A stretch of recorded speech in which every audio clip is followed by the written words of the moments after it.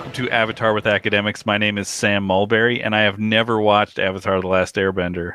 And I'm Annie Berglund, and I have watched it before. Annie, we have made it to Book 3 Fire, Chapter 15, Boiling Rock Part 2. We left on a cliffhanger. Yeah, and I will say, I said last episode that Boiling Rock is, combined is one of my favorite episodes. And as much as I love Part 1, Part 2 is when it goes from good to great and beyond. Mm-hmm. I'm really excited to get into this. So, should we just jump right into the summary? We'll just get going. Yeah, let's do it. So, all right. No business up top, just a summary. Yeah, no. So we left off with Hakoda coming off of the gondola, and Suki and Zuko and Sokka all see him arrive. So that's where we ended. We start episode 2 or part 2 with a sea level shot from inside the Boiling Rock crater. We see the gurgling, boiling water surrounding the prison, as if you forgot that this was in the middle of a volcano and very impossible to leave. And there's this platform where the gondola comes in. Is it gondola? Gondola. Mm-hmm. Okay, where the gondola comes in. And a warden and 2 guards have these new prisoners, including Hakoda, line up. And Sokka rushes up a flight of stairs to stand and watch with the other guards. And the warden addresses the prisoners, and he says, "Welcome to the Boiling Rock. I'm sure you've all heard the horrible rumors about our little island. Well, I just want to tell you that they don't have to be true, as long as you do everything I say." This reminded me, it's been a long time since I've seen the episode Imprisoned, but I feel like the warden there says a similar thing at some point, where he's just like, this doesn't need to be, as long as you stay in line, this, I don't need to be your enemy. This doesn't need to be.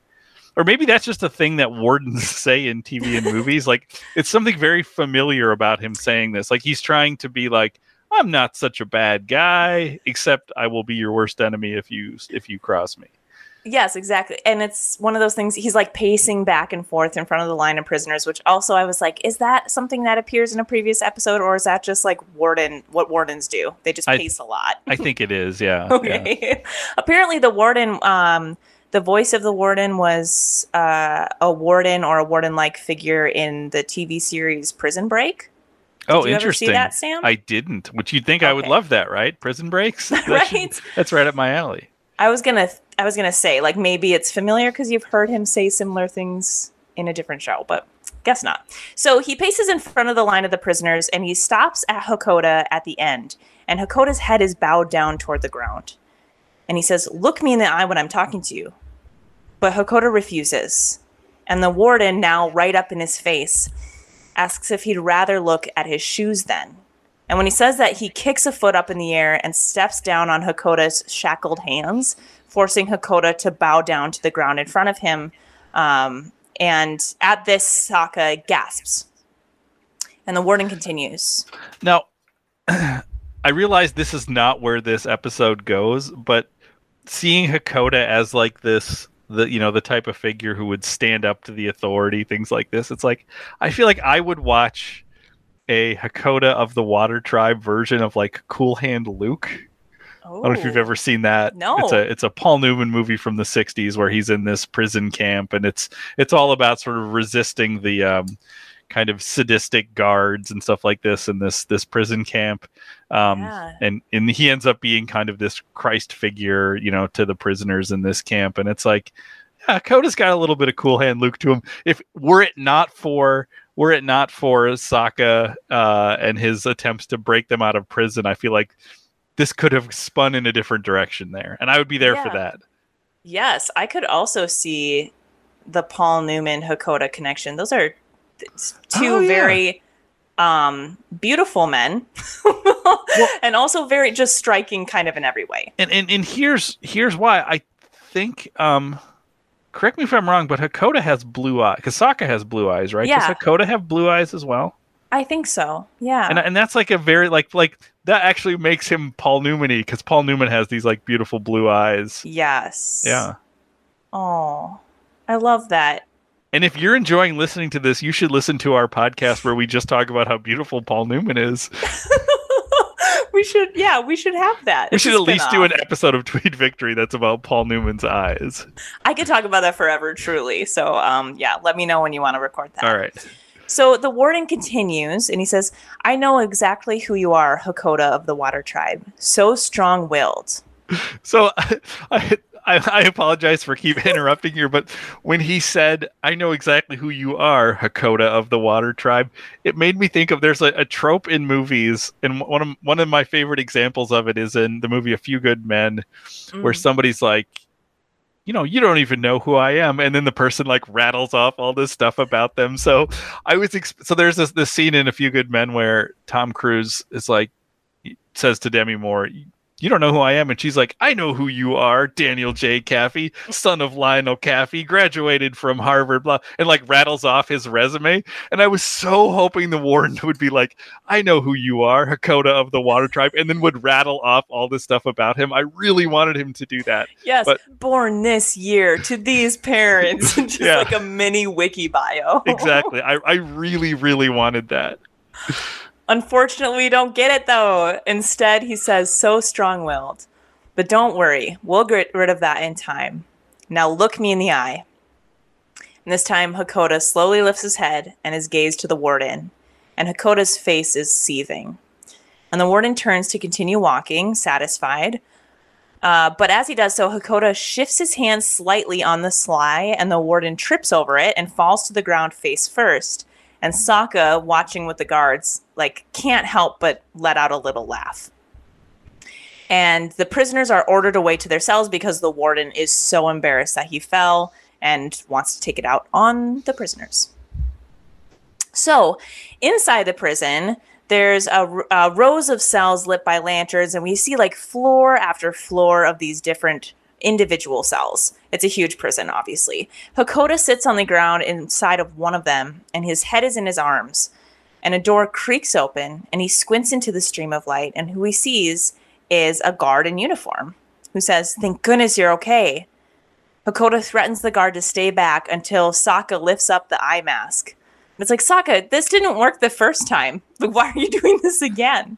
I love the mirroring of it, though. That it's like the shot is framed exactly the same. They probably even used the same prison cell artwork and just put in the characters differently. I really like that. Yeah, and if you do think about the posture of the two prisoners in that situation, we have very confident Suki, this stretched out on the mat, and then we have Hakoda armed, head in his hands, in a very different state, maybe broken by knowing what is ahead, or so many things you could draw from that.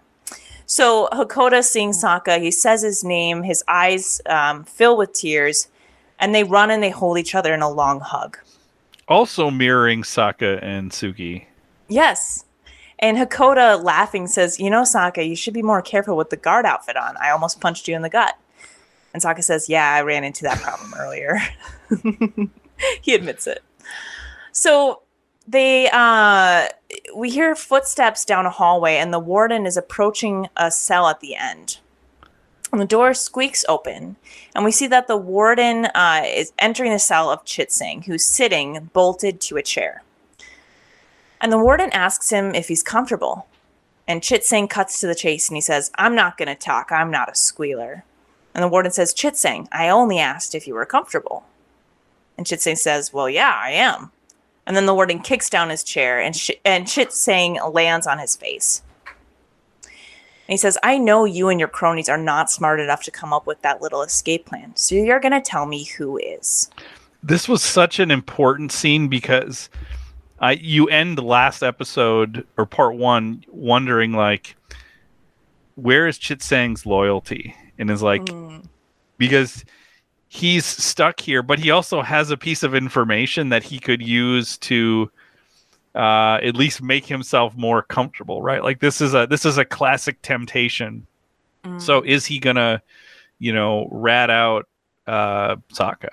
And we don't get the answer right now. Right. Yeah. I really like the way they did this. Because again, everything, just like the grammar joke sort of strikes you as funny. Everything about his appearance, everything we know about him is he's out for himself. So it's like, what loyalty does he have to Sokka? And but he's also kind of unexpected too, with the grammar joke, with the fact that he like looks like a brute. Like there's all of these different parts of him that it's like it could really go any direction. Right. So we are back in Hakoda's cell, and Sokka occasionally checks to see if anyone is coming, but continues to ask his dad about, what happened after the invasion? Where are the rest of the warriors? He has all these questions. And Hakoda explains that the others are held at a different prison, and that their captors singled out Hakoda as the leader, same story as Suki.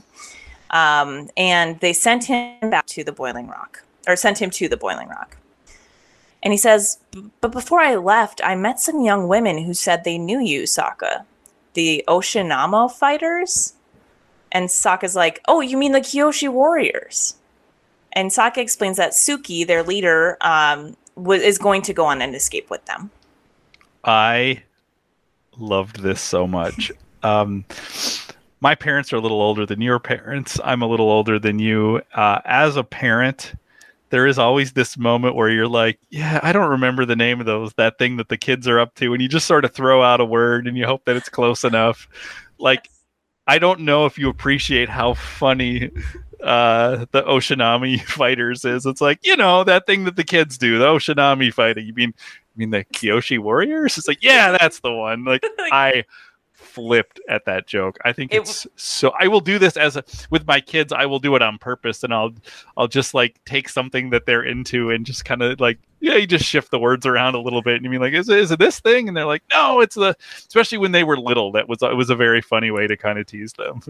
That's so, yeah, I mean, that is something that Mike does with me all the time with celebrities. He'll be like, oh yeah, Rupert Grimp. I'm like, no, that's not a human being. He'll just like change things like that. Yeah, Ben Affleck. I mean, neither of these individuals are like hip or young, but you know what I mean. Right. So, yeah, I love that joke. It was definitely like an aw dad moment. And then Sokka says, and Prince Zuko, he's here too, and he's on our side now. And Hakoda looked skeptically at Sokka, and Sokka says, I know, I had the same reaction. After all he's done, it's hard to trust him. But he's proven himself, and I never would have found you without his help. And Hakoda considers this, and he asks Sokka, okay, well then what's the plan? What's the escape plan? And Sokka fills his dad in on the failed attempt, and he seems really hopeless, unsure of what to do. And Hakoda says, Sokka, there's no prison in the world that can hold 2 Water Tribe geniuses. And Sokka laughs and then says, well, we better find 2. And they both laugh together at the joke. They loved the joke. I do like this notion that he's both complimenting his son, but he's also calling himself a genius in this too. Yes. And it's like, you never trust anyone who considers themselves a genius. Now I realize it's a little like tongue in cheek as well, but yeah. I kind of loved it. Yeah. I like because we're starting to see Hakoda a little more here, like, oh, okay, so here's who this guy is. Yeah, and I think it's also a good we talk about honor and humility and hubris. And I think this show does a good job of saying like there's a healthy kind of confidence you can have in yourself, and you should have in yourself. And like, so I think it's okay that we see like literally a Water Tribe genius be like, yeah, I am one. And the son who I have who can like throw out these like genius plans based on like science and theory, right? And to be like, yeah, he's a genius too. I feel like it's a healthy kind of confidence, right? Yeah. And the thing that's funny about it is like I buy Sokka as a Water Tribe genius. I just for Hakoda, I'm like, prove it to me first. Like, yeah, right. I haven't seen you do much yet, so yeah, right. Like what, you got imprisoned? It's like all we've seen. Right. I trust that you're brave, but are you a genius? So later, Sokka is walking through an empty hallway, and he slides up to Zuko's prison cell door. And they talk through what I wrote is the peephole. Sam, I don't know what that thing is called. I did a little work on this because I saw this in your notes, and all I could find was prison porthole. But but that was in the Urban Dictionary, so I don't think that's like the official title for this. People might be right, but I mean, yeah, it's the little like the door. It's the viewing hole or something, yeah, or it's like view eye level window or something, yeah. Yeah, eye level. You slide it open, you can only see really just like your eyes through the other side. Yeah, it didn't feel like the internet wanted us to know what that thing is called. Yeah, it's like it wants you to be uncomfortable with what you're gonna call. Yeah, because everything we've called it, I feel like not great about. No, me too. Oh, and it's like I'm gonna have to talk about it again in this episode. I don't want to, but whatever that thing is called, they're talking through it through the door, and Sokka explains that he and his dad have an escape plan, but before he can fill Zuko in on this escape plan, two of the guards from before, the male and female guard from the cafeteria, they're walking down a nearby flight of stairs, and they confront Sokka on why he's there. And Sokka, in like feigned anger, says, "I was just telling this dirty lowlife what I think of him." And the guards are like, "There's no time for that. The warden gave them direct orders to bring Zuko to him." And Sokka's like, "Can I just get 10 seconds to rough him up a bit?" And the guards are like, "Oh, okay, fine." They reluctantly agree. I like that they buy into like the zealous recruit who just wants to abuse prisoners, and like they seem over it themselves, but they're like, "Yeah, go ahead, knock yourself out." Yeah, like, this is what happens. Yeah. So then inside the cell, we have a scene of Sokka pretending to smack Zuko, and he's making these loud sounds. He's like punching Zuko's pillow like a punching bag as Zuko holds it. All the while, he's whispering the plan to Zuko. And it's a plan that needs a really big distraction in the yard. And they agree that they're going to meet in an hour, just as the guards barge into the room and see Zuko. I was trying to think of what scene this reminded me of, and there's a scene in, I think it's Ocean's 11, where George Clooney and the security guard, like they go into this room and the security guard's supposed to rough him up, and the guard just spends the whole time like making the sounds as if he's beating up on Clooney so Clooney can sneak away and do like heist stuff. So I very much appreciated this too. Yeah, I love that humor. So they plan to meet in an hour. They need to get a distraction in the yard. The guards usher Zuko down a hallway and they throw him into another cell. And he yells, "I didn't do anything wrong," which is a little ridiculous for Zuko to yell. But the warden, it's not the warden who enters the room. It's May. And she says, "Come on, Zuko. We all know that's a lie." Loved it. I was so excited because like I didn't know.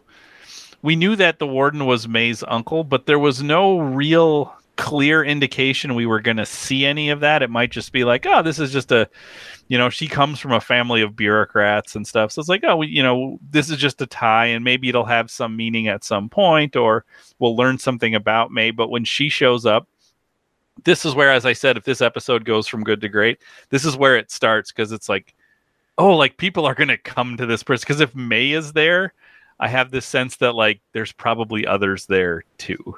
Yes. I also love that it's like, here's May. I mean, these boys have been in the prison for like maybe a day, right? We've seen nightfall and morning, and it's hard to know how long it took them to figure this plan out. We know that when they said they'd be gone fishing, they said they'd be gone for a few days. So yeah. So maybe it's been a couple days, but I just love the urgency of the warden being like, this boy broke my niece's heart. I need to send out a message to her and bring her here. Or it's something when he says, I'll collect, that there is this sense of like, either he is deeply tied to family and he's like, I'm going to let May get her revenge, or he's using May to get something out of Zuko that he can use as leverage, because maybe he doesn't want to be the warden of the Boiling Rock either. Yeah. And he'd rather be governor of some city or something. Yes, that makes a lot of sense. So May is there, and she says, we all know that's a lie. And then we cut out. We don't get to see the next part. But in another part of the prison, the warden is re-entering Chit Sang's torture cell. And we see two beefy guards are holding Chit Sang's chair upside down that he's bolted to.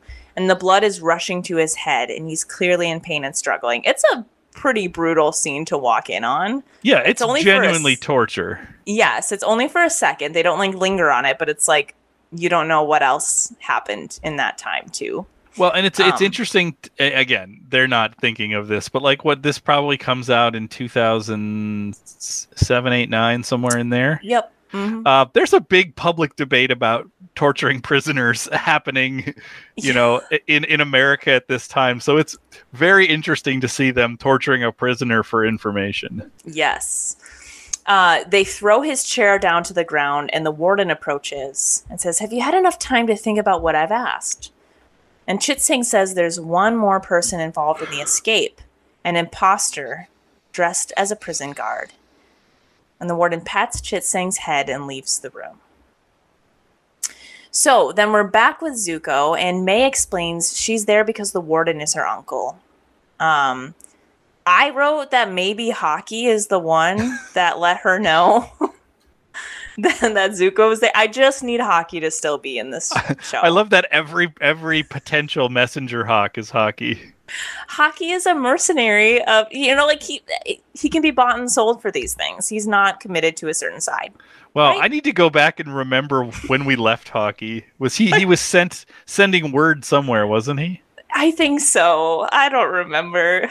Now I kind of want to know, because I want to know, it's like, is that message going to end up meaning something at the end? Yeah, I need an episode or even like a graphic novel that's like Hockey alone, and be like, what has Hockey been up to?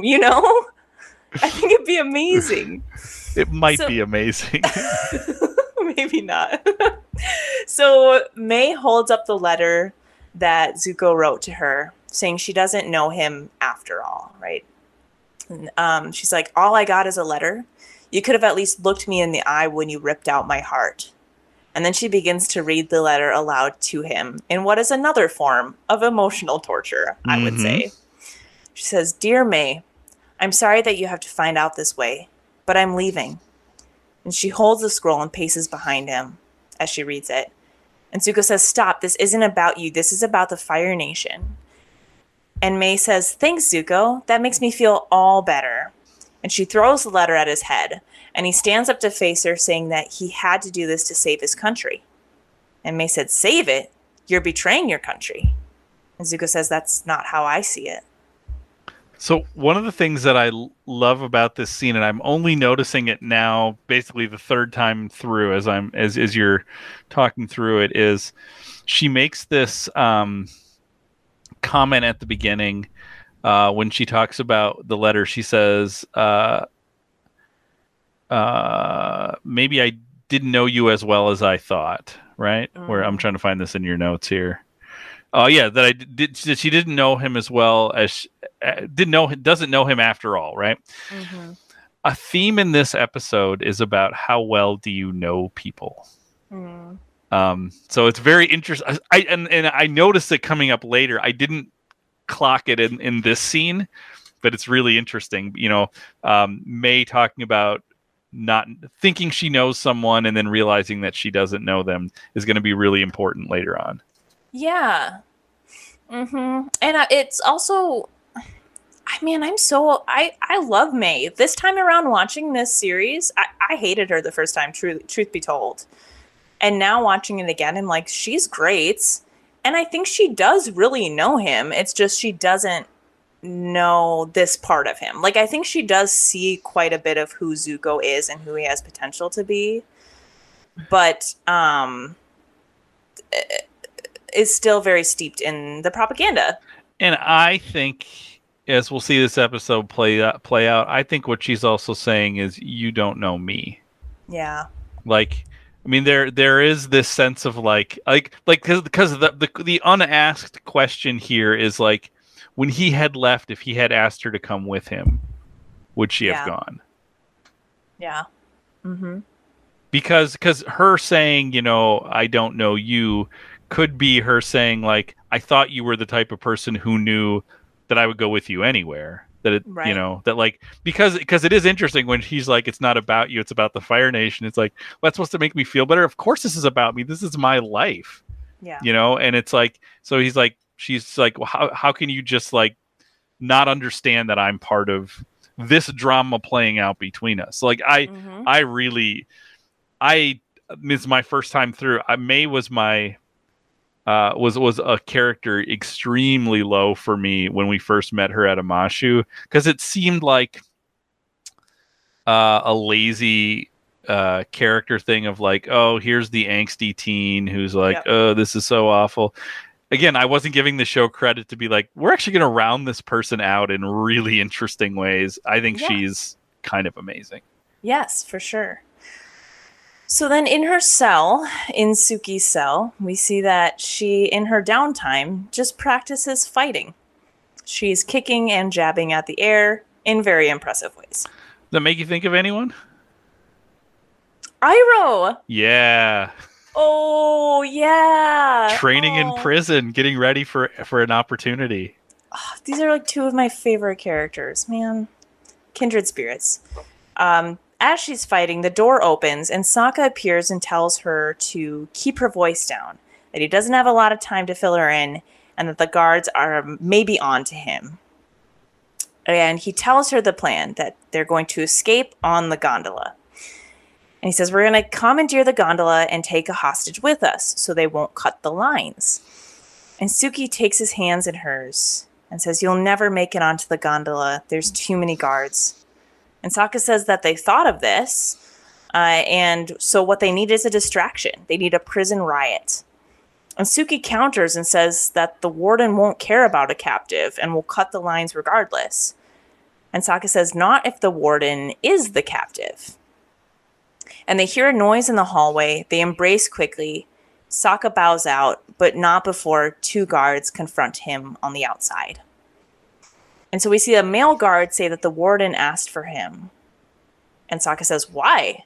And the guard's like, I didn't ask. And so Sokka tries to play it cool, says he's busy, but two more guards enter and grab his arms and lead him away. So clearly he is a suspect. Yeah, and like this was the moment when I felt like concerned. Yeah. Concerned for Sokka, that this seemed like how does he not get revealed? Yes. Because we already know that Chit Sang has turned. Yeah. So then on the roof of the prison, we see Sokka joins a lineup of 9 other young male guards. And they're all the suspects. And the warden has 2 guards escort Chit Sang to the lineup to rat out the imposter. And Sokka shakes. His teeth are chattering. But Chit Sang instead, as he's walking down the line, he points at the man from the last episode who threw him into the cooler. The mean guard who made him, who wanted to force him to bow. And he says that that's the imposter. And the guard grabs Chit Sang's shirt, enraged, denies that he's an imposter, but 2 other guards take him away anyway. And Sokka lets out a sigh of relief. So we see Chit Sang's got some loyalty. Right, he's at least working an angle. Like Chit Sang has this well,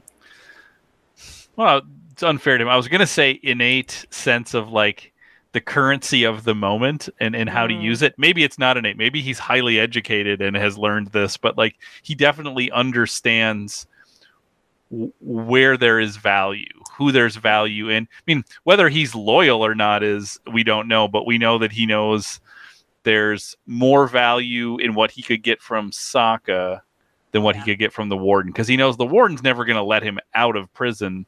But Sokka actually came up with a legit plan for escape. So he knows that Sokka has no interest in staying there. That he's gonna leave at some point, and Chit Sang wants to be there with him.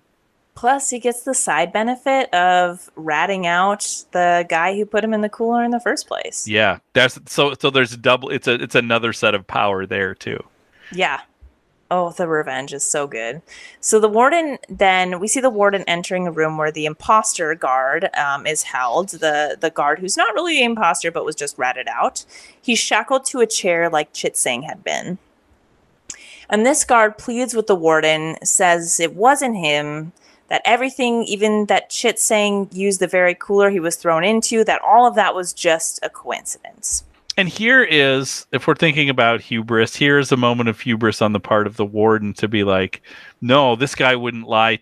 Like he's just assuming he wouldn't lie to me because I tortured him and got this information out of him. So, of course, my information must be correct. So it doesn't matter what you have to say. Yes, he believes himself to be the most powerful person on that island, but really, Sokka's got something that he doesn't have.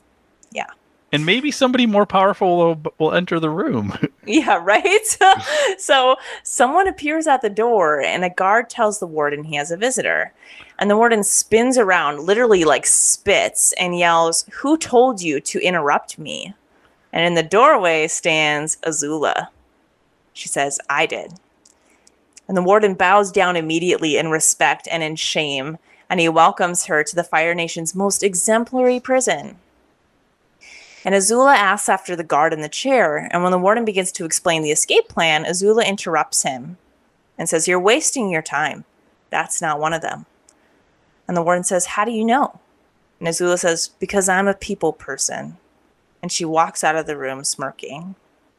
And I love how this seed is planted here of Azula's hubris about because we've only seen her as the most in control person, the person playing 4D chess who's always 6 steps ahead of everyone. Yes. So when she said, and she's not wrong in that this is the she's right in this moment that this guard has nothing to do with it, and she's not the person that he's looking for.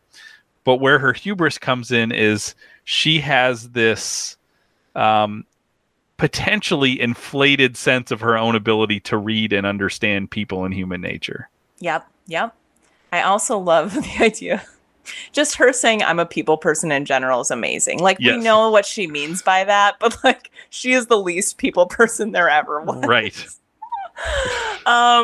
So she walks out of the room smiling, knowing that she knows more than even the warden does. Meanwhile, Sokka is approaching another young guard standing patrol inside the prison. And Sokka says to him that they have orders to let the prisoners into the yard. And when the young guard says this doesn't make sense, we're in a lockdown, Sokka says, "Oh, okay, well, I'll just go tell the warden that you said that. I'm sure he'll be glad to hear about you undermining his authority." And the young guard, clearly played by Sokka, begins to sweat and tells Sokka, just wait. Like, I was just confused. And Sokka says, "The warden's in a bad mood and irrational. So if you ask me, it's best not to question it and just do what he says." And the guard follows through with the order right away. He turns some random vague levers somewhere and opens all the doors on command. Now, this is one of these scenes that you could look at and be like, come on, like he's just gonna walk up and like and get this to happen. And I felt that way when I first watched it, and then oddly last night, as I was preparing for this, I watched a movie, a Werner Herzog documentary that we're going to be watching for Video Store called "Lo and Behold: Reveries on the Connected World," which is this 2015, I think, documentary from Werner Herzog about the internet. And one of the people that he talks to is this guy named Kevin Mitnick. Now, this is going to circle around. And Kevin Mitnick is regarded as like the king of hackers. He's this like middle-aged guy at this point. And Mitnick told this, they were talking about security and cybersecurity and all these things. And Mitnick was making this point of like that the biggest hole in any security system is human beings. He says it's not the software, it's human beings. And he told this story of how he made a phone call to like Motorola corporate, and he knew like 2 pieces of information. And he used that and he tells the story about how even within this one phone call or a couple phone calls, he would listen to what people said or revealed to him and would get enough information that on the next call, he would then have another piece of information. And after 3 phone calls, he got the source code to like all the Motorola phone, like this holy grail of source code stuff that for a hacker that would, his whole point was like, oh, if you know how to talk to people, he says, like, that's actually the biggest hole in security.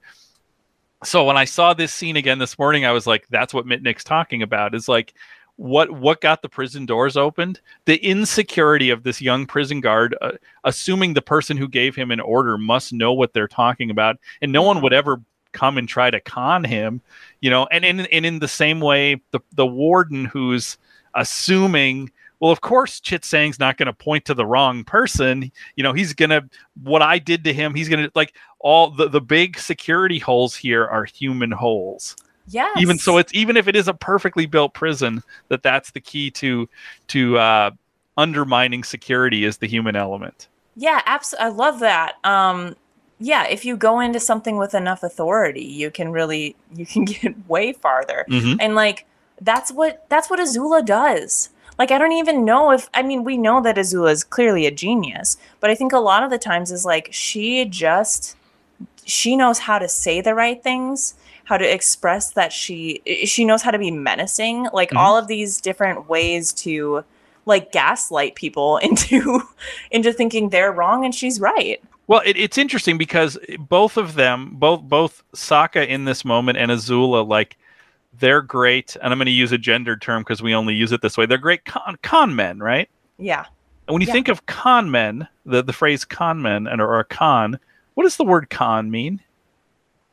I don't know. What does it mean? Actually, I never thought about that. It's a shortened version of confidence man. No way! I actually didn't know that. Yeah, so it's like partially it's like how do you con somebody? For one thing, it takes supreme confidence. Yeah. Right? And you gain the confidence of other people, right? So that's what it is. And so both of them, if you say something, if you say something with enough confidence and enough seeming authority. Yeah. That's wild. That blew my mind, Sam. I had no idea. Yes, and that is the way that Azula gets through. And I love that it's these two characters mirroring each other too, because they both are steps and steps ahead. They both are, I think, the wisest people, or the most ingenious people that we come across in this series. So as the doors slide open and the prisoners head for the yard, we see Suki leave her cell. And then we also see Hakoda in his cell about to leave as well. So the plan is going. Yeah. Yes. In the yard, we have an aerial shot. We see dozens, if not maybe hundreds of prisoners rush into the fresh air. And Hakoda, Suki, and Sokka meet up among the crowd, and they wonder how they're going to start a riot. Another hilarious scene ensues. Hakoda smiles, and he's like, I'll show them, right? And he walks into a group of massive, muscular prisoners, and he shoves the largest of the crew. And just like I said before, you hit the biggest guy. Yes, exactly. And this man, he is the biggest. He has a huge, jagged scar down his face. He has a shaved head. He has tattoos. Like, this is the person that you do not want to mess with. He flips around, and he says, "Hey, what'd you do that for?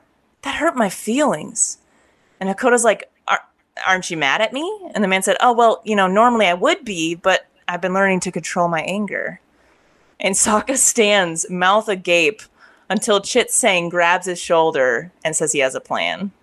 I loved this scene because it's not the same thing, but it reminds me of one of my favorite scenes in Pulp Fiction. There's a lot of random references in this. in where towards the end of the movie, this is not exactly a spoiler. He's Jules Winfield, the person that Samuel L. Jackson plays, is pointing a gun at the Tim Roth character, and he recites the faux Bible verse, Ezekiel 25:17, and he says normally anyone who's ever heard me say that gets a bullet in his head, but I'm going through a change of life right now. And he's like, I'm in a transition period in my life right now. And then he goes off and makes this speech. So this reminded me of that. It's like, normally somebody who pushes me in a prison yard would get beat up, but I'm working on my emotions. And yeah, I'm learning to control my anger. It's so funny, so unexpected. And so Chit Sang then grabs Sokka's shoulder and says, Sokka, you're lucky I didn't rat you out.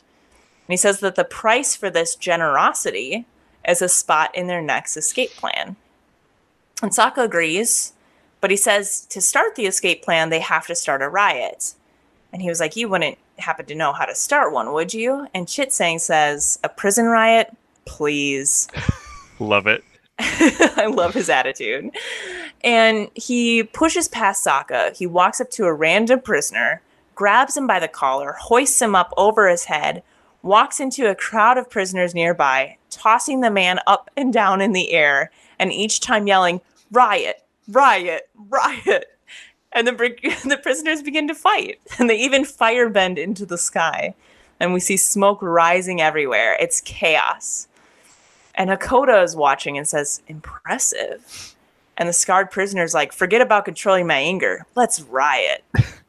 I noticed the fire bending into the air, and that's where again I was reminded like they've done nothing to control the great power that these people have. Yeah. And all they need is Chit Sang running around with a man that he's throwing in the air saying riot for it to be enough to have like all of this power unleashed. That being said, though, I don't know the history of this, but I wouldn't be surprised if there wasn't prison riots in Alcatraz. And you know what? Does it matter? Like, okay, you guys riot, you fight with each other, you do whatever, but like you're still here. Yeah. And you get that out of your system, and then what? And that's like another reason why it's probably not like the place you want to work in the Fire Nation, right? Is like working at this prison where it's like, yeah, they might act up, they might use what they have, and in the end, like, it doesn't really matter. They're not going to escape. But in the meantime, like, you might get really messed up as a guard because of that. So, so the riot begins, and the warden runs out onto a balcony a few floors up from the yard. And he yells at his guards and says, "Who let the prisoners into the yard? This is supposed to be a lockdown." And we see the young guard who Sokka tricked slowly back away from the warden, knowing like, oh, yeah, this was, I guess, my big mistake.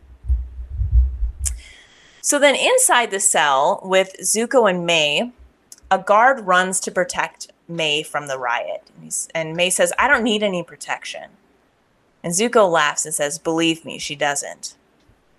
And the guard walks forward, continuing to tell Mai the warden's orders, when Zuko suddenly shoots fire at his feet and dashes past the guard and out the door.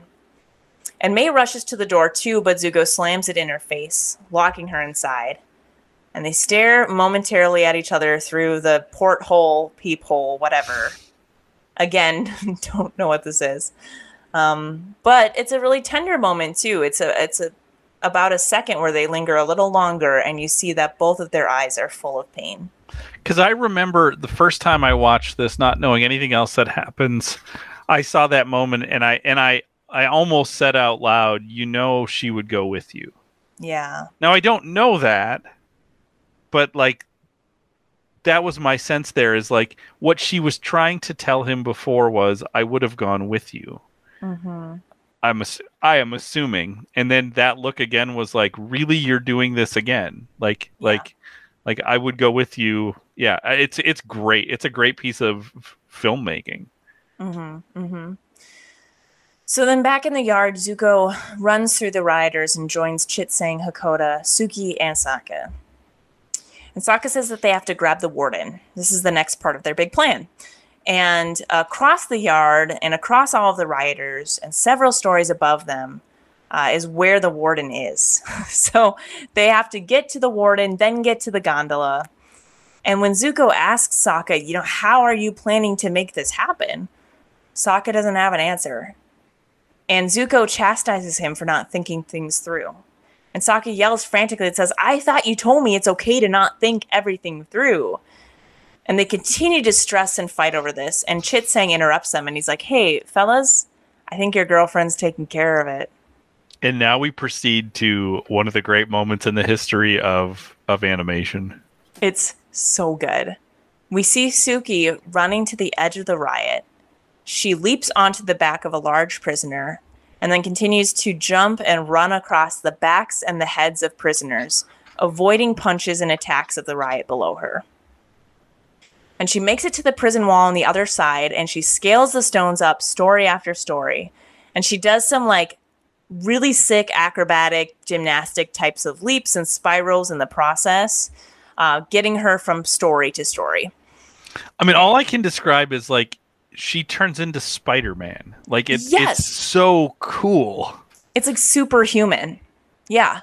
But it also seems consistent with like the stuff she's been trained to do. And and I think it's important that we see her training in the prison cell too, is like she is preparing herself for any moment to take an opportunity if it's there. Yeah, it's superhuman but believable because it's Suki. Because it's grounded in a kind of way, even though I said Spider-Man. What it really is she's like one of the people from like Crouching Tiger, Hidden Dragon, where it's like they're doing things that are impossible, and obviously they're impossible, but they're done in a way where it's like, I guess if somebody got so good at like parkour and all these things, it's like maybe you could actually do that. It's kind of amazing. Yeah, for sure. Like parkour or gymnastics or any of or martial arts, like all of these. But there's a point where she's climbing up like a wall, but it's like, but you're like, actually, maybe she could get her feet just enough like toe grip on the brick to do that.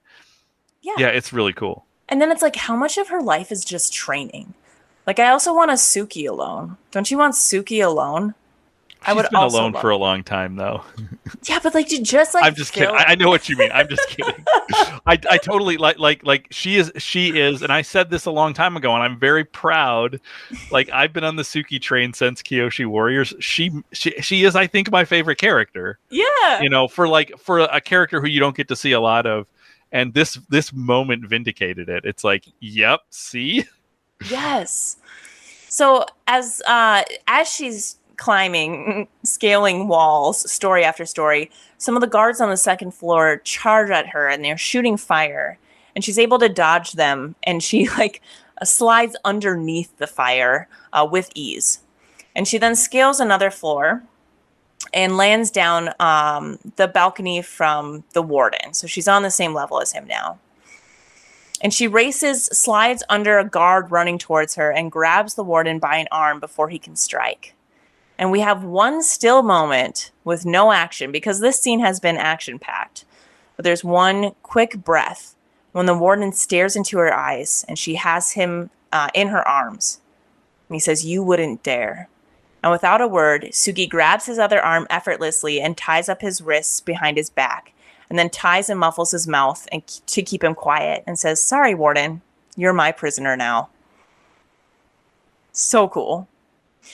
And I will say this scene is when, and this is going to be true for basically the rest of this this episode. It becomes a big, I'm going to say this, a word that I normally would say, like, I don't mean as a compliment. I don't love in the Marvel movies the big like action set pieces, except there are sometimes when they're just jaw-dropping, and the rest of this episode kind of becomes, it's like you're watching Avengers. It's like, actually, specifically, it's like you're watching Captain America Civil War. I assume you haven't seen Captain America Civil War. I have not. Okay. I am not like a Marvel fan, but in Captain America Civil War, it leads to this point where like it's like characters keep showing up as part of this, and then there is this climactic battle where it's just like, wait a minute, everybody's kind of here and everybody's part of this, and the rest of this episode feels like that, Yes. And what's cool about it is, like in something like Marvel, you have this combination of some people who are kind of grounded characters who have a particular superpower. Some are people who have just sort of trained themselves or used technology to become a superhero. Some people have the power of gods, and it's like even this feels like this combination of, you have Suki, who is just this like well-trained super soldier, and then you have benders who can do these types of things, and it's just like, I love where the rest of this goes. Yeah, you have the best of the best, and it's like, even like you were saying, I'm not super into action sets either, but like sometimes they can be spellbinding when it's the best of the best. And that's what we get. So a moment later, the rest of the escapees meet up with Suki on the balcony, and they're all like heaving and huffing after scaling the walls to try to get to her. I thought they just took the stairs. Oh, maybe and they did. I think that's the joke, is they took the stairs and they're like, oh, we're exhausted, and she just like did all this and it's just fine. It's a great character detail. Oh, you know what? I forgot that they probably have stairs in them. I was like, do you just have to scale the wall to get anywhere? Yes, they probably like took some stairs, some elevators. Yeah. So Chitsang says that's some girl, and Sokka is proud and love struck, and he's like, yeah, tell me about it. So then we see this group of escapees sprint to the gondola on a narrow bridge, and they're high up at the top of this Alcatraz-like prison. And the warden is still gagged, and he's tossed over Chitsang's broad shoulders. And as they draw near to the gondola, guards send fire at them. But Zuko pushes back the crew and leaps ahead in a moment to protect them all. And he stamps out the fire and shoots his own spiraling flames. So here's some cool things about Zuko, I think. Moving forward, we see him protecting people. Like putting himself in the line of fire. He does this move where fire comes at him, and instead of redirecting it back, he stamps it out, which is not something I think we've seen much. And also, the creators were really purposeful after the Firebending Masters episode, when Zuko understands that firebending doesn't need to come from rage. For the rest of the series, instead of grunting every time he creates fire, it's silence. So if you watch before and after, you can tell, like, any episode, you can be like, oh, he hasn't learned about firebending yet, like Iroh has, because he's grunting whenever he shoots fire. So he clearly has a command, and it's a command that doesn't require rage. And as they approach these guards, they say, back off, we've got the warden. And the 4 guards step aside, and the escapees are able to slip between them and onto the gondola. And Zuko waits behind to pull the gondola's lever. And he holds it down so it can begin the journey across the lava lake. And then he crushes this lever with his feet to keep the lever in motion.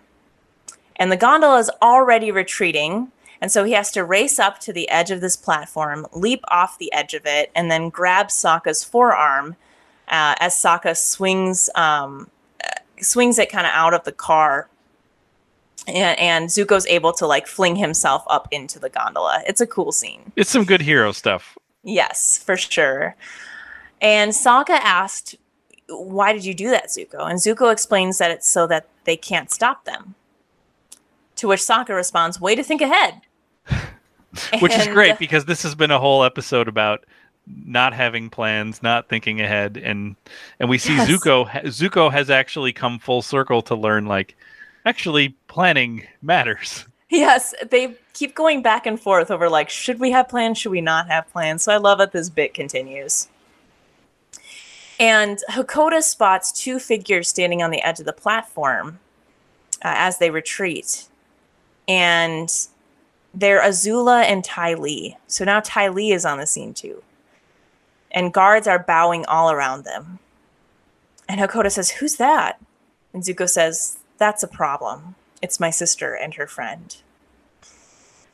And then we see Azula gauging the situation. She sees that everyone is escaping with the warden on the gondola. She agrees that this cannot be something that happens, right? So she steals a pair of handcuffs from the belt loop of a nearby guard and darts to the edge of the platform toward the gondola. Meanwhile, we see Ty Lee, without a word, but knowing exactly what's needed of her, flip jumps to the 2 cable lines that are holding the cable car and dashes across one of them. And Azula bends blue fire from her hands like a jetpack and soars to the cable high above her, latching one of her wrists of the handcuffs onto the line. And she holds her other wrist and continues zooming toward the gondola with this blue fire jetpack. And this, again, talking about Marvel movies, like, she looks like Iron Man, right? Yeah. Like that's kind of how she's flying a little bit. And it's super cool. Even the way that her hands are like down at her sides like a jetpack. It's like even her posture looks like a superhero or a supervillain, I guess. So, and I was like, girl, you could have been doing this all the time. Like, this could just be how she travels. Right. Right. I also love that part of it, I think, is a kind of, we've talked about plan or not plan. I think it also might be an improvisation. She's maybe never done this before, but it's just like, I bet I can do this, right? Yeah. Because like I bet I could use this fire to propel myself this way. I kind of like it that it also wasn't like a moment of what am I going to do? It was just she just snapped into action. Yeah, and it's also interesting to think about. We haven't seen characters airbend, and she's not airbending, but she's firebending to fly. And the only people we've ever seen come close to that are people who had to invent things in order to fly. And so it's like kind of cool to see this villain who has matched everyone in Team Avatar throughout to be like, oh yeah, and also I can do this thing that isn't airbending, but it's really close to airbending. So as Ty Lee and Azula race towards the gondola, Suki says, "This is the rematch I've been waiting for." And Zuko nods with her in agreement.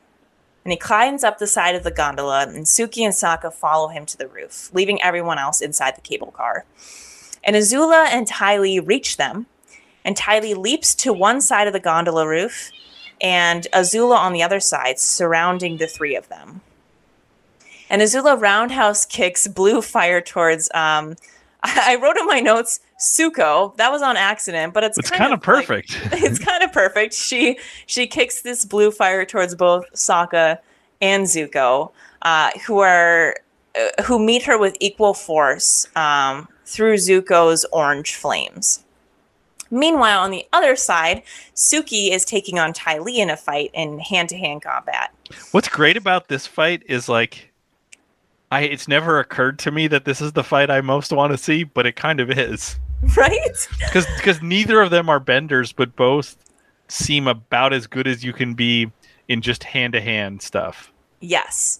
And so we see Suki punching Ty Lee's arms before Ty Lee can make contact with her body and paralyze Suki. So she's a step ahead of Ty Lee, and we've never really seen that equal match before. And Sokka, then we go back to Sokka and Zuko fighting Azula. And there's this cool sequence where Sokka and Zuko, again, kind of become like one unit working together. And so Zuko is stamping out Azula's flames as they come towards them. And then when Azula kind of has to like take a break or kind of charge up or whatever she needs to do, Sokka slides out from behind Zuko and charges at Azula and slashes his sword at her. And she's able to dodge the blows because it's Azula. And when she firebends as a response to Sokka, Sokka is able to step back behind Zuko for Zuko to then interrupt the blast with his own firebending.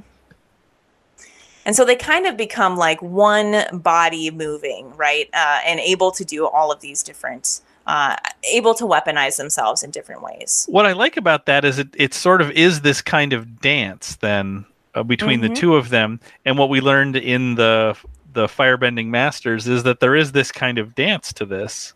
So it's really interesting. I like that. Yeah, and on Avatar Wiki, this is a direct quote. It says, Zuko incorporates moves from the Dancing Dragon to block many fire blasts, including ones from Azula, showing that the Dancing Dragon is not just a novice firebending move, but a very powerful form that can be used for defense and attack. So they are actually like using a lot of the same motions of the Dancing Dragon. So Sokka and Zuko continue taking turns this way like a dance, and they drive Azula to the edge of the roof, and she nearly falls off, but she's able to catch herself, and there's this moment, again, like another breath, where we see her balancing on two hands with her body horizontal, like a board in the air, half of her body floating over the open air, over this lava lake. And she brings her legs then underneath and kicks through her arms, kicking forward at the boys and shooting fireballs at them. And then inside the gondola, the warden is able to break loose from the bounds in his hands and around his mouth. And he bellows to the soldiers on the other side on the platform. He says, "Cut the line." And the soldiers, for a second, weigh this decision, and they realize, like, the warden's going to die if we cut the line. But this is something that the warden is clearly okay with. Now, one of the things that I was wondering, and in this watch through, I realized, and it made me sad, was I was wondering who tied the warden up that he was able to escape. And it was Suki. And it does make me mad that Suki didn't do a good job of tying him up. That's true. That's also, but it's like other people could have helped, right? Like, but it was part of that cool move when she like snaps to action, and it's just like, yeah. I don't like. I wish there would have been something else. I don't like that it was just like clearly she didn't do a good enough job of tying him up. Yeah, because she seems so precise in what she does that I actually, it's a nitpick, but it's something that I don't like. Yeah, I didn't notice that either. So he is able, though, to tell the soldiers to cut the line, and they decide to do so. So they shove this giant metal rod into the station that's holding the cable car ropes, and it brings the car to a halt, and that throws off the 5 fighters that are on the roof, right? Like throws them off balance, and Sokka slides down the side of it. But before he falls all the way to the ground, all the way to the lake, Zuko's able to catch his arm just in time and lift him to safety. So it's kind of like they are, Zuko is repaying the debt of saving Sokka, of Sokka saving Zuko at the start of this gondola ride. I like that. And Azula and Ty Lee, seeing that the line is about to be cut, leap onto the other car. So there's this other car that's going into the prison at the same time. They're able to jump onto it and head towards the prison. And at this, we get 2 responses from the 2 girls. So we see Azula, cold and uncaring as usual, say goodbye, Zuko, knowing that if the line is cut, her brother will die a terrible death in boiling lava. You know what that sounds like? A sociopath. Right? And Ty Lee looks on beside Azula, but her eyes are heavy because she knows that everyone in the other car is going to die. So the soldiers on the platform saw at the line, but something or someone stops them. And so as they're sawing at the line, we see the bodies of these soldiers begin to like fly across the platform. And it's not really known why this is happening. And they start like sticking to walls and their arms are stuck. And we realize they're stuck because of throwing darts. And we hear a soldier yell, "What are you doing?" And then we see May's face with like the volcano behind her and an epic shot saying, "Saving the jerk who dumped me." And again, here's where we get to that sort of Marvel set piece of like, and we're bringing in another person and another person. You know, everybody gets their sort of moment in this to shift the tide of the battle. So she is able to disarm all of the advancing soldiers with her throwing knives in some pretty cool moves. And the car begins to move again. And everyone stares in amazement at the platform from the gondola. And Sokka says, "Who's that?" And Zuko, shocked, says, "It's May." And Azula on the incoming car is equally confused, equally shocked. So I felt like, this was that moment where the pain that I felt like I was reading into May in terms of like, I would have gone with you. This is so tough because I look at it and it's like, she would have gone with him. Like, yeah. She could be on that gondola. Yep, for sure. But also like a good thing that she wasn't. Right. Well, yeah. Not for May, but yeah. Right.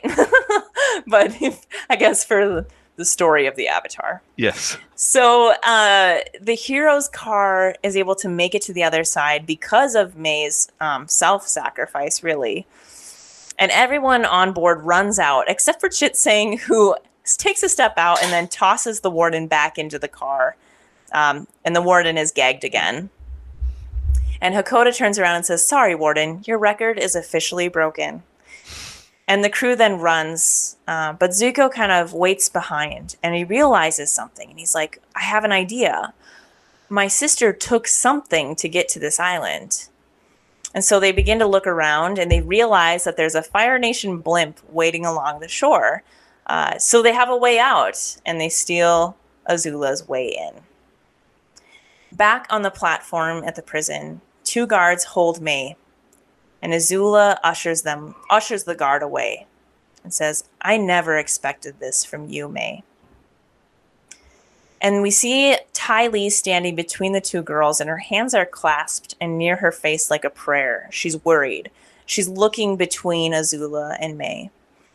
And Azula says, the thing I don't understand is why. Why would you do it? You knew the consequences. And Mai says, I guess you just don't know people as well as you think you do. You miscalculated. I love Zuko more than I fear you. And Azula's face contorts in rage, and she says, no, you miscalculated. You should have feared me more. And she readies her hands to shoot fire or maybe lightning. It seemed as though it might have been lightning, which is this seems like the death sentence coming. Yes, that is a kill shot at Mai.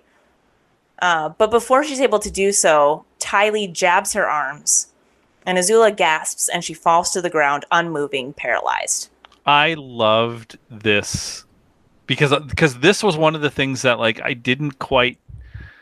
They telegraph it a little, but not entirely. Like that Ty Lee is conflicted, but you don't know which way she's gonna tip.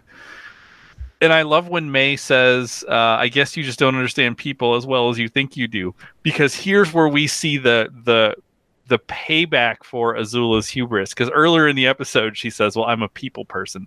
Meaning for her, I understand people. I understand people's motivations. I can use that to my advantage. I can manipulate a situation. And Mai is so aware of this within Azula that it must be cutting to Azula to hear her say, well, maybe you just don't understand people as well as you think you do.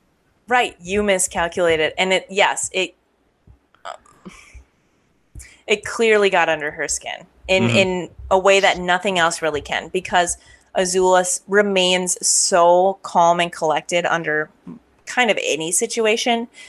And that's why her face contorting in anger was such a shock, because you don't see that. She looked wild and unhinged.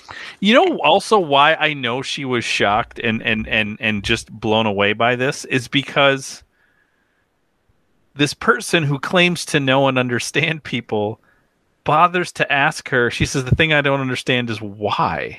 Yeah. Azula's not the type of person who often asks people why. Yeah. Because she already knows why. Yeah. And I honestly think she was like, wait a minute, I don't get it. Yeah.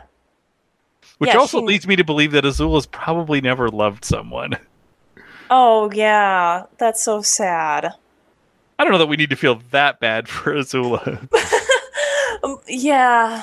I mean, it feels like an echo of some of the things from The Beach. If we're getting into the psychology of this character, or these characters, is I do sort of think she doesn't understand the concept of that somebody would love. Definitely not the concept of self-sacrificial love. Yeah. Yeah. I mean, even when at the beach, she was talking about, and it's the beach is the most empathy you get towards Azula, I think, in the series. And she talks about how her mom looked at her like a monster. And Azula's I mean, she's right, of course, but still it hurt. Yeah. And it's she never felt, I don't know that she is someone who knows what love feels like. No, and that's a lot of time. I mean, that's partially her fault, but also really tragic. Yeah, I mean, I think she respects and admires her father. Yes. I think she played a role in having her mother killed / exiled. Yes. So it's I don't know that she actually is capable of feeling love. Yeah. Again, this is where we're getting into the psychology of being a sociopath or psychopath, that it like that she may actually be unable to feel those things. Yeah. Yeah, and that's why this is such a mystery to her.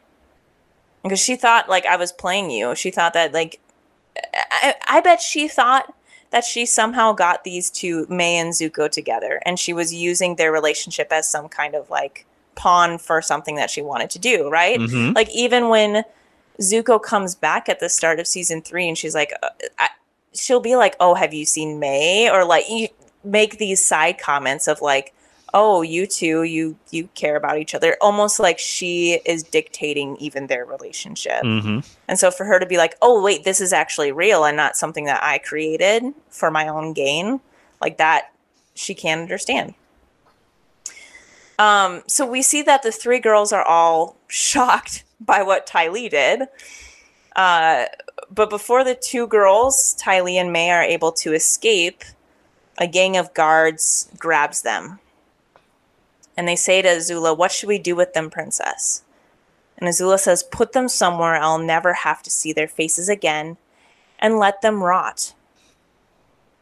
It just makes me wonder, like, and we'll get into this when we talk about takeaways and themes, but like, what is the next chapter of their story like? Like, because they're actually at a great place where they could sit and rot in the Boiling Rock. Yeah. Because even though someone has escaped, this is still... I mean, they don't need to relocate these folks. Yeah. Yep. So then back at the Western Air Temple at night, the rest of the original Aang gang bombards Zuko and Sokka with questions as they come out of a Fire Nation blimp that they have never seen before. And Katara says, what happened to the war balloon? And Zuko's like, well, it kind of got destroyed. And Aang says, wow, sounds like a crazy fishing trip. And Toph asked, did you at least get some good meat? And Sokka says, I did. The best meat of all. The meat of friendship and fatherhood.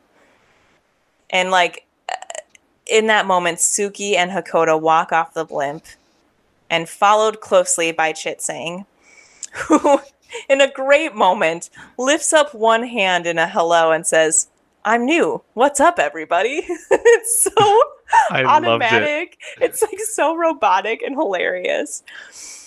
And Katara runs to her father. They hug, and Hakoda pulls in Sokka too for an embrace. And Toph says, seriously, you guys didn't get any meats? And we have the end of this 2-parter episode. It is an instant classic. Truly. I love Chit Sang being in the crew. Yeah, he's somebody who... It's funny, I'm more excited about Chit Sang in the last 6 episodes than I am about Haru. And you know how pro Haru I am. Yes. Than I am about Haru and the Duke and Pipsqueak combined. Yes. Like, they haven't shown me much since they've gotten there. And Chit Sang, I kind of love the idea of this person who's I would love to watch the last 6 episodes through the eyes of Chit Sang. Because he's not there for any ideals. We don't know why he's in prison. Yes. You know, like, who knows what this guy did? We don't know anything about his ideals. But now he's, like, pulled into this epic adventure. It's actually... This is not going to happen. But it's interesting to think of him, it's late in the game to introduce this, as another version of like a Han Solo type character, right? Oh. Because Han Solo gets swept up into this epic revolution, but like, that's not why he's there. Chit Sang just wanted to get off the island. They could have dropped him off somewhere else and been like, now go. So like, and it may be that he just is like, I'm gone, and that would be totally make sense. I have a feeling he's part of this crew now, but he's sort of in it for different reasons, which will be really fascinating. Yeah, like the motivations are what? Like, I mean, some of it's loyalty, especially. I feel like we see that with him. Loyalty is part of it, but also in a Han Solo-y kind of way, like just see where this goes, right? Like some of it seems kind of like, well, let's just, I mean, we'll see what I can gain from it, but also like, how is this going to unfold? Yeah, I'm very excited. So we have our extended family is now extended more, right? Mm-hmm. Because we have Hakoda, Suki, and Chitsang, and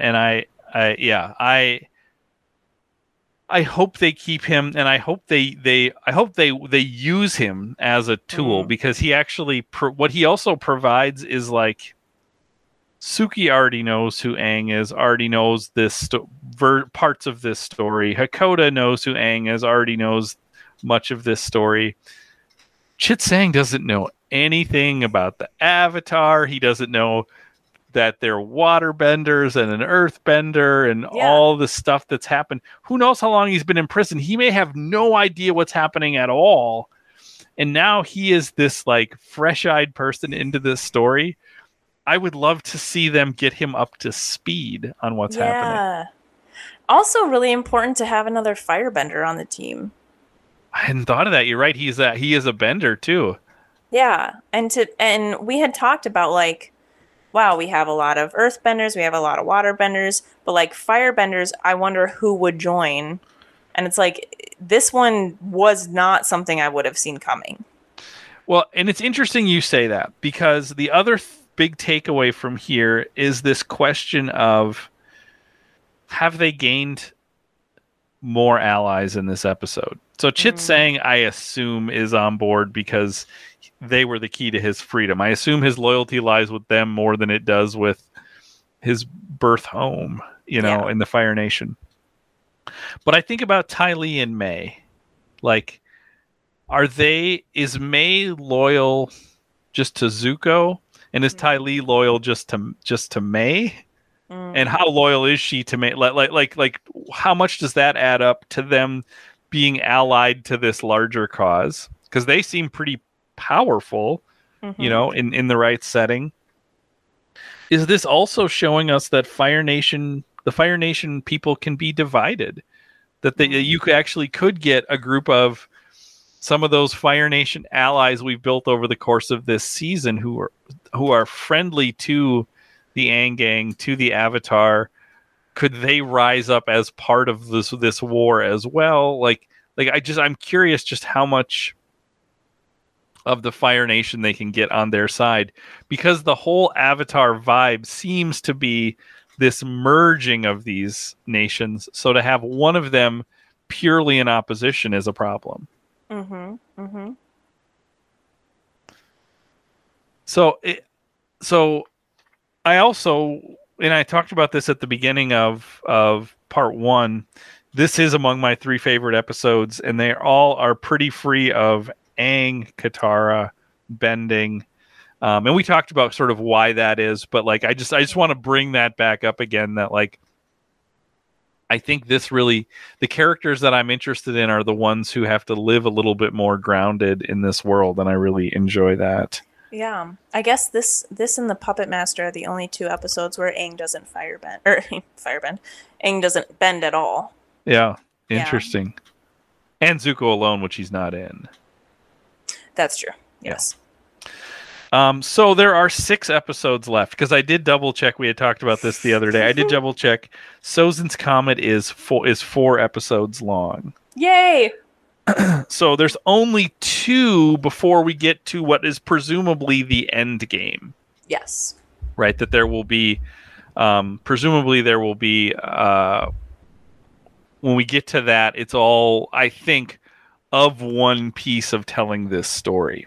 So loose threads that we still have out there, that will either get addressed as part of the end game or in these next 2 episodes. So things that I have on my list, I mean, I've added new things to my list, which is May and Ty Lee. Like, so how are they going to factor into this story? Because I assume they are, although I can't imagine a 5th prison break at this point. So, yes, but maybe, I don't know. I'm unsure. Let me think of how we could do that. it could be that they are imprisoned somewhere, presumably not on Boiling Rock, just because we've already done Boiling Rock. I could imagine. Okay, I'm going to pitch you on this. I just thought of this right now. I do think that part of the downfall of the Fire Lord is going to be a revolution in the Fire Nation. And I could see Zuko as the disgraced prince, the traitor prince, as the leader of that revolution. Yep. Calling for a new kind of Fire Nation, right? And I could involve part of that revolution involving something like a storming of a Bastille type place, and maybe May and Ty Lee are there, and they're sort of freed at that moment. Maybe that's not even the intent of that, but it ends up, as swept up as part of that revolution. That would be cool. Yeah. So we have May and Ty Lee.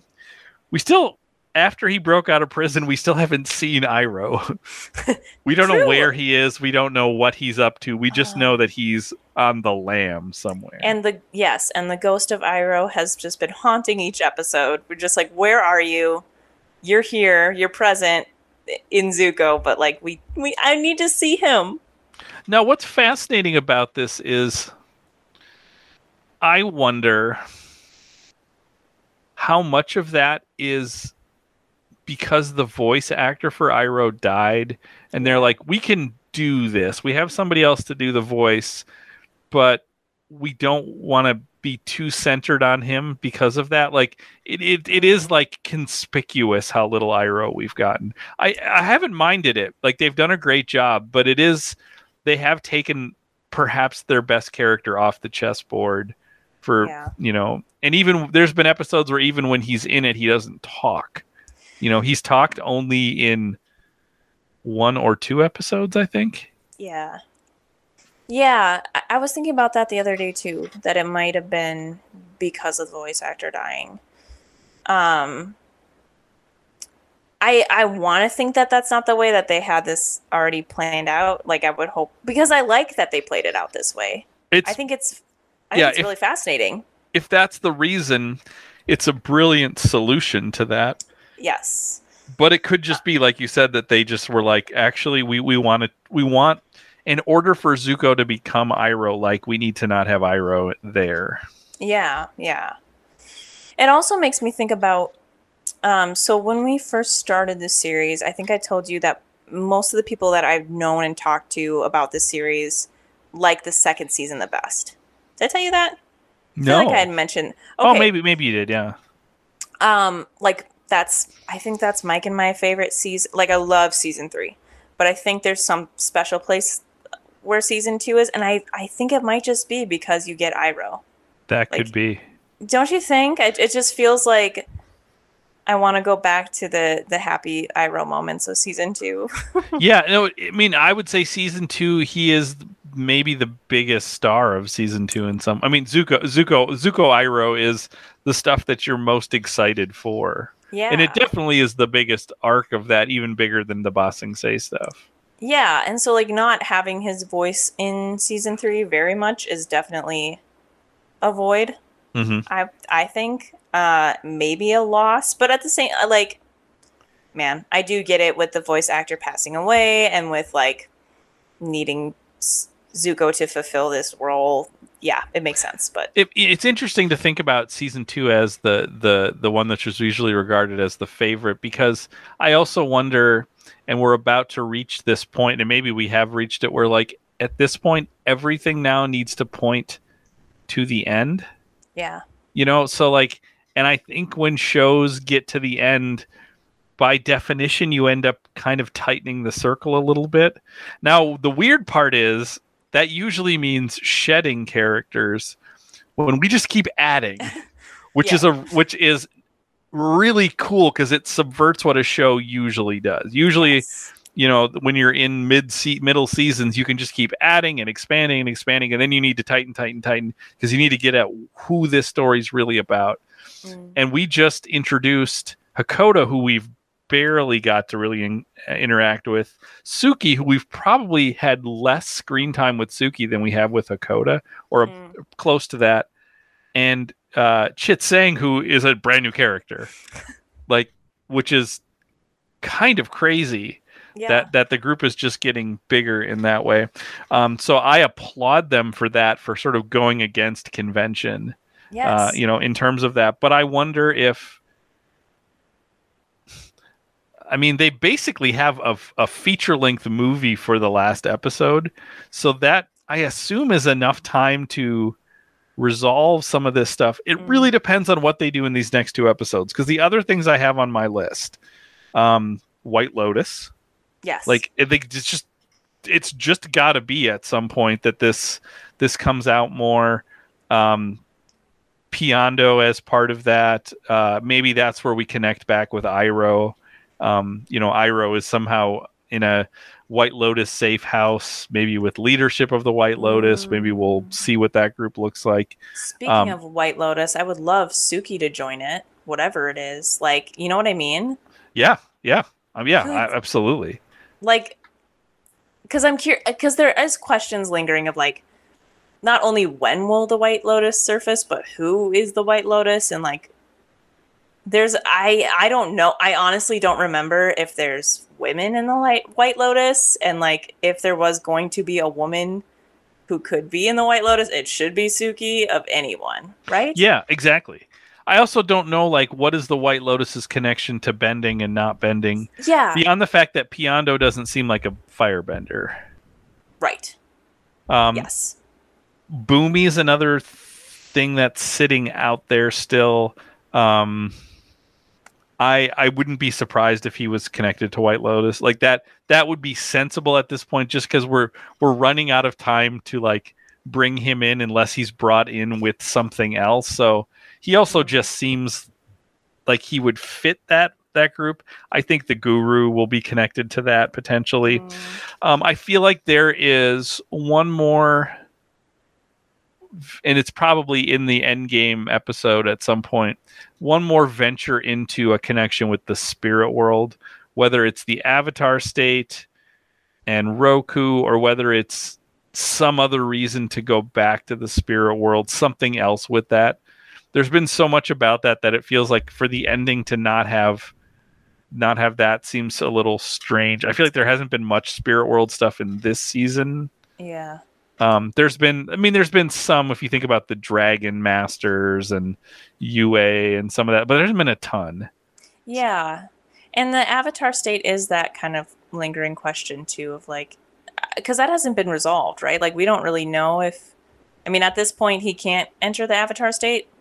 Like, that's the definite, like, that's, I can't remember. It's funny because we've recorded these over such like a choppy period over the summer. Yeah. I'm trying to remember the last time that the Avatar state sort of came up. Because I feel like at the end, and with the Guru, it was kind of like you didn't get through all of the chakras. You were hurt in this semi kind of Avatar state, and like you can't. I feel like it came up this season, and I feel bad. I'm not gonna Google it right now as we're sitting here, but I feel like we had one more Avatar state trip in this season, I thought. Oh. But I'm blanking on when that was. Deep apologies to everyone listening. You're probably screaming out loud. Esme, my daughter, is probably screaming out loud. Oh, it was this, and I can't think of what it was. The other Sorry, thing, Esme. Yeah, the other thing that I would say is a narrative loose end that I hope they tie up is the Zuko's mother stuff. Whatever we need to know about that story or about her. And I don't need her to be alive. I'm actually, if you allowed me to choose whether she was alive or not, I'm not sure. I'm not sure that I would want her to be alive. I mean, I love Zuko, so like for thinking about him as a real person, I would love for him to have an opportunity to connect with his mother again. But like narratively, I don't know where I stand on that. Yeah. Yes. But those, I mean, we got to a pretty short list of things that I feel like need to be resolved in the last 6 episodes. And then obviously the like overarching story of dealing with the Fire Lord. Now, the thing I'm curious about is how this show ends. And what I mean by that is not what is the ending, but how does it end? So if we have this 4-episode feature length Sozin's Comet episode at the end, is it going to have a Return of the King style ending where in the book it's like, I think 100, 200 pages past the like defeat of Sauron, that like it still keeps going because they hash out some things that happen in the world going forward, or even in the movie, the end of Sauron is not the end of the movie. There's like all of these, and then another ending, and then another end. Like, are we going to get that? Yeah. Or is it going to be the climactic ending, and we just get some like coda flash forward stuff for little pieces? That stuff I'm curious about. I think, I mean, I would love the Lord of the Rings style ending, except I don't know that works well with the TV show. Right, and there's just not a lot of time. Yeah. And I also know Legend of Korra maybe allows for some of that stuff, that they at least can flashback, refer back. So we may not get it here, but I'm curious what the coda is, because I can't imagine, again, I don't think it's going to be this anyway, but I can't imagine it's Aang standing with one foot on the dead body of the Fire Lord triumphant. Like I imagine there is a coda to like, well, what happens next? But I just don't know how much we're going to get. I don't think we'll get a lot. Yeah, and I can't remember much of it, but I feel like no matter what it would be, unfortunately, I want it to be satisfying, but I feel like it won't be satisfying because I'll just want to live in this world a little more, you know? Well, it also won't be satisfying because it will be, like I said, it'll be all that is left. Yeah. And it will mean, of all the possibilities it could be, it will now be what it is. So yeah, I think as the minutes and seconds come to a close when we get to the end of this, there will be a kind of melancholy to like, oh, that's the end of this journey. And yet at the same time, like the Star Wars franchise, like there is a lot of content out there. I joked about Suki Alone. There is an actual comic book called Suki Alone, or I think it's a graphic novel. I'm not quite sure. Oh, really? But it's supposed to, yeah. So it's about her days, her kind of like lost days, leading up to the prison. And so like and that's just one example. There's a lot of different like books and graphic novels, and like we have The Legend of Korra. Like there is so much of the world that is there that's like that is canon that like you can dive into. And then whatever Avatar Studios wants to put out too. Yes. I don't know if you saw this week or maybe it was last week, but Netflix released the casting for the live action version of Avatar: The Last Airbender. Did you see that? I didn't. Is it a movie or a TV show? TV show. Interesting. I think it's like a mini series. I think. Don't quote me on that. But the casting looks really good. What any highlights? They're all actors I don't know. I think they chose actors that were lesser known. They're all pretty age appropriate, and also much more diverse and representative of like how waterbenders and Fire Nation folks look. So that was like really cool to see. Oh, that's a lot of buzz. That's exciting and interesting. And maybe when we're all done with this, we won't do a episode by episode, but maybe we can do some one-offs where we dive into some of these other larger world things. Like I want to have you watched Legend of Korra? No. I'd like to watch that when we're done with this, and maybe just do an episode on like a season of Legend of Korra, like some of that stuff, just kind of periodically. I'd like to dip in. I would be potentially interested in taking a graphic novel and being like, let's read this and talk about it. You know, like I could dip my toes into some of those other things. I think would be really interesting. Yeah, and it helps to fill that like eventual melancholy we're gonna feel about the end of the series, to be like there is more that we can get into. I would be curious if anything they do reaches the heights of this, because this is pretty good. especially while remaining in line with the like age appropriateness, because this is targeted. I was looking on Netflix at what it was rated, and this is targeted at like 7-year-olds. Yeah. I think it was like Y7. So it's like, because you could obviously do more if you're willing to go out and be like, well, we're going to target this more at like 15-year-olds or adults. It's like, but that's not what I'm interested in, because to me that already feels like we're going to strip some of the joy away from this. I'm curious if something like Legends of Korra if it even has the joy that this has. Yes. Yeah. Yeah. And I've only heard things here and there that there are these like tone shifts. It is older.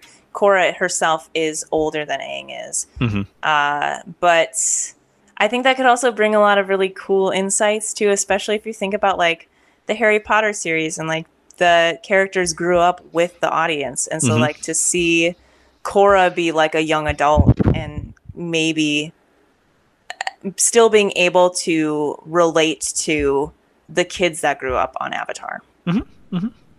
Yeah. I'm excited. Yeah, I'm deeply interested. Although we shouldn't bury Avatar yet. We still have 6 episodes left. True. And I hope to stay on track to keep these coming out each week as we go through these 6 episodes. We're about to start our academic year, so that gets tricky. I don't know what your life is like. My life gets a little trickier, but in some ways it also gets more controlled. Yeah. So we're going to be we're still recording out a little bit early, so I think this episode drops in early September. So hopefully we're almost to the 1-year anniversary of starting this project. It was over Labor Day weekend. So this actually the last episode I think would have dropped on the like anniversary of this episode I think drops on the anniversary, or like it's a 1-day shift and thing, but I think it's this episode because it would be the after Labor Day after Labor Day weekend Saturday I think was the first one we did.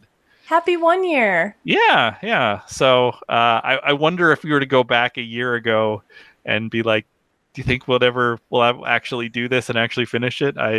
It's kind of amazing to think how close we are. I'm proud of us. That's right. All right, Annie, that is all the time that we have. This was really a great journey, a great episode. This is one that I will rewatch just for the joy of rewatching from time to time. But that's all the time that we have. We will be back next week to talk about Book 3 Fire, Chapter 16. The Southern Raiders.